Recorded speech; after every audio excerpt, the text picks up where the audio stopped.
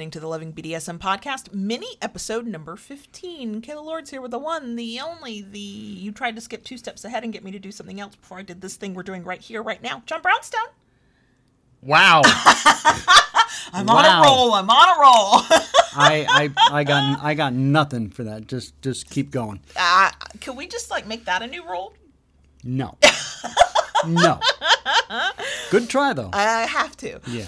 A big thanks to our kinky patrons over at patreon.com/KaylaLords for making this episode possible. This week, we're sharing a few things we think you should know about drop, both sub and top drop.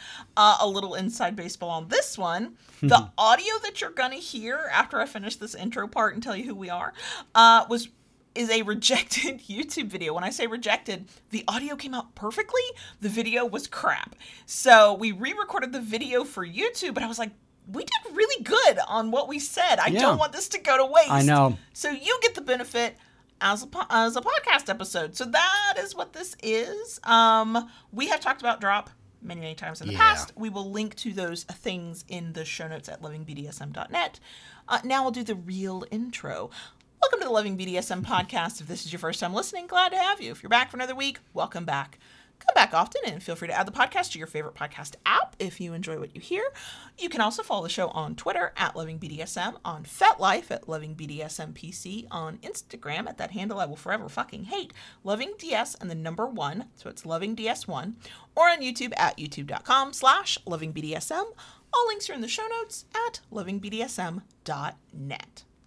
We are talking about something that, gosh, we get a lot of questions about. Yeah. And it happens to everybody. It happens to everybody. We'll get to that. Or most everybody. Spoiler, sweetie. Giving it away before we're even in it. We're talking about drop. So before we get into these things we think you need to know, let's sort of define it.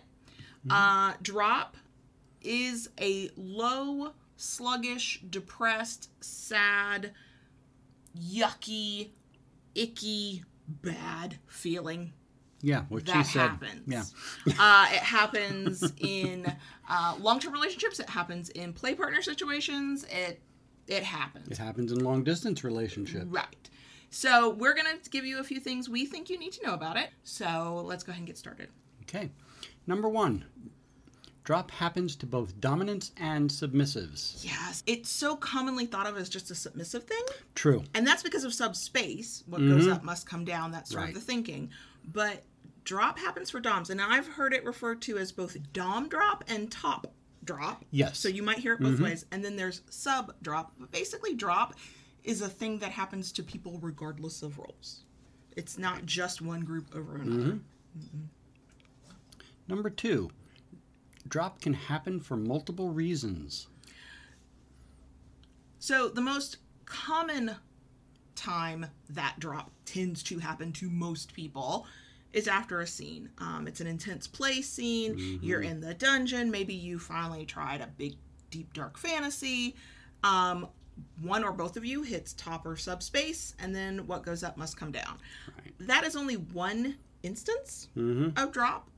We have experienced, especially when we're in long-distance relationships, when we would be together for about a weekend or a week, and then we'd have to be apart. There was drop after that separation. Yes. So it can happen. I think my personal opinion is that it happens whenever there's some kind of emotional high. It doesn't matter if it's a space kind of high, top space or subspace, or if it's just this really deep connection, and then you kind of have to go back to your regular life. Well, I think one of the most common things that is attributed to it when you're having a scene or you're doing something very intense, your body is adapting and you've got release of endorphins, you've got adrenaline surging, and all this is flowing through your body. And once the scene is done or whatever it is, it body starts normalizing and all that goes away. So that contributes to that feeling. Yes, and if you've ever been to a convention, you've probably heard this term con drop. Yes. It's because you went and did this super exciting thing, saw your friends, got to kind of live in this community space of like-minded people, and it was exciting and fun and great, and you did all these things, and then you go home back to your normal life. The same is true for kinky relationships too. Yes. So yes, it can happen after a scene, and I think it is very common after scenes, even though it does not happen to everybody. But it can also happen after just a weekend of being together.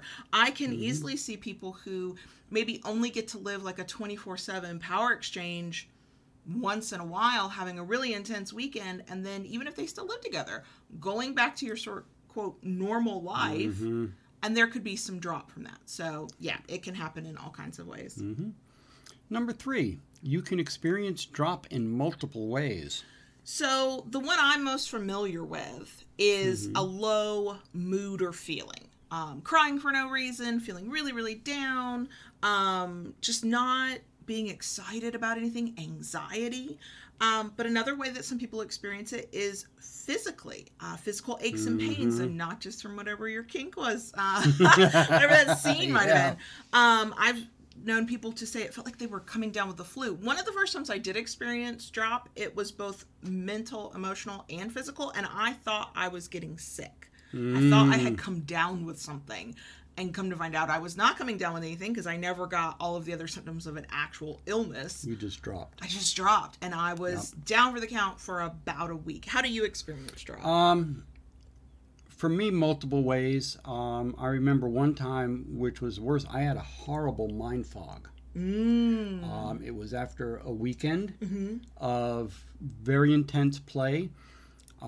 It was spent with someone that I was doing in a high protocol relationship with. So there was a lot of intensity, that went on for quite a bit. And yeah, one of the worst things I remember from that was a horrible mind fog. And that makes total sense. If you were intensely focused for all that time on maintaining protocols and your role and being in that space, coming out of it, I could totally understand that. Yeah. So I think the point is after time with a partner or a big scene or whatever, if you feel off in some way, it's probably drop, no matter how you sort of experience it. And that brings us to number 4. Aftercare is the best way to mitigate it. Yeah, you can't, I've not come across anything that says here's how to never have drop or completely eliminate it. I would be very skeptical of that kind of information. The best mitigation, the best way to kind of make it not as bad is aftercare. We've talked about aftercare before. Aftercare is personal to everybody. So what one partner will need, like I want to be wrapped in a blanket and I want to be cuddled and also feed me. Other people might not want to be touched. They might not be ready to talk. They might want to be left alone. Whatever it is you need to kind of come back to yourself after a scene, after an intense weekend together, that will maybe help a little bit with potential drop. I want to make sure we're very clear here about aftercare. Doms need aftercare too. Yes. Doms aftercare, one, may look completely different from submissive aftercare depending on your dynamic, and 2, might have to happen like the next day or hours later, because if you are a submissive who has just gone through like a serious scene that has wiped you out, you might not physically be capable of providing care to your dominant partner. But once you are able to do that, do so. Now, aftercare, for what I try to do is come in like, one, I hug you and I tell you I love you. I also tell you that I enjoyed what we did, and I sort of check in on your mental state. And for me, that's important because, especially in the beginning, beating somebody, kind of carried a little bit of guilt with it.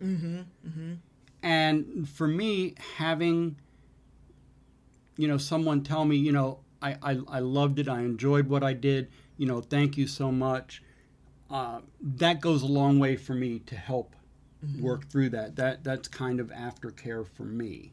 Yeah, just sort of checking in. And if you're in a dynamic where, for whatever your reasons, it's not really, whether you as a dominant don't want this, or it's the submissive just can't, and it's not the submissive partner who can check in on the dominant partner, I absolutely encourage you to have kinky community friends that you can lean on and who might know, like you can say, hey, I'm doing a really intense scene this weekend. Can you give me a call on Monday and just check on me? Send me a text, make sure I'm okay. That would be great. That's a valid way of taking care of yourself and or taking care of a partner when you can't be there to take care of them. And again, aftercare is not going to eliminate drop necessarily. If you're going to get it, you're going to get it, but it might help a little bit. Right. Mm-hmm. Which brings us to the fifth and final. Communication is key to getting through it. Yeah, I have a lot of people who ask, how do I get over drop? Oh, baby, you don't. You get through it. Like everything else in life. You work through it. Yes, absolutely. And in my experience, especially for long-term relationships, this might be different for play partners, but in long-term relationships, and let me back up. I should say, this might be different for casual play partners, but being able to go, I feel awful today, or to be able to reach out and go, man, I really miss you. I hate that we have to be apart. That was our thing. We would go through our own kind of drop when we were in a long distance relationship, and we'd have to do it separately because we had spent the time together and now we were in our own spaces again.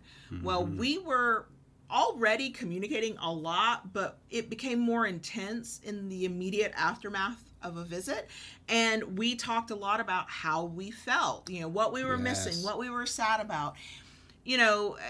Talking about how you feel doesn't necessarily make your feelings go away. Talking about physically feeling bad doesn't make it go away, but it does bring it out into the light and make it less of a thing that's internal to you. Right, and sometimes just getting it out is a big help in and of itself. The other thing I would say is if for any reason you can't or don't want to talk to the partner you've just had where the drop has come from, this is a good time to have a kinky community, to have a friend, just a single friend who, even if they don't understand kink, they accept it, and you can just reach out and go, I have dropped so bad. Can we talk? Can we watch a movie together? Can we whatever? And outside of the plague, there will be opportunities to go get coffee or go to lunch or whatever. But to have some kind of support to just talk about how you're feeling. And you want to be careful. It's very easy to get bogged down in being on repeat for a week or more with the same person. That can be overwhelming to that person. But just being able to admit, I don't feel good, or I miss my partner, or that was really intense and some stuff came up and I'm dealing with it. That is sort of like aftercare. There's no way to get over it, but that is a way to get through it. Now, one little thing I'd like to mention on that, some people like to go to dungeons and meet somebody just to play for the night.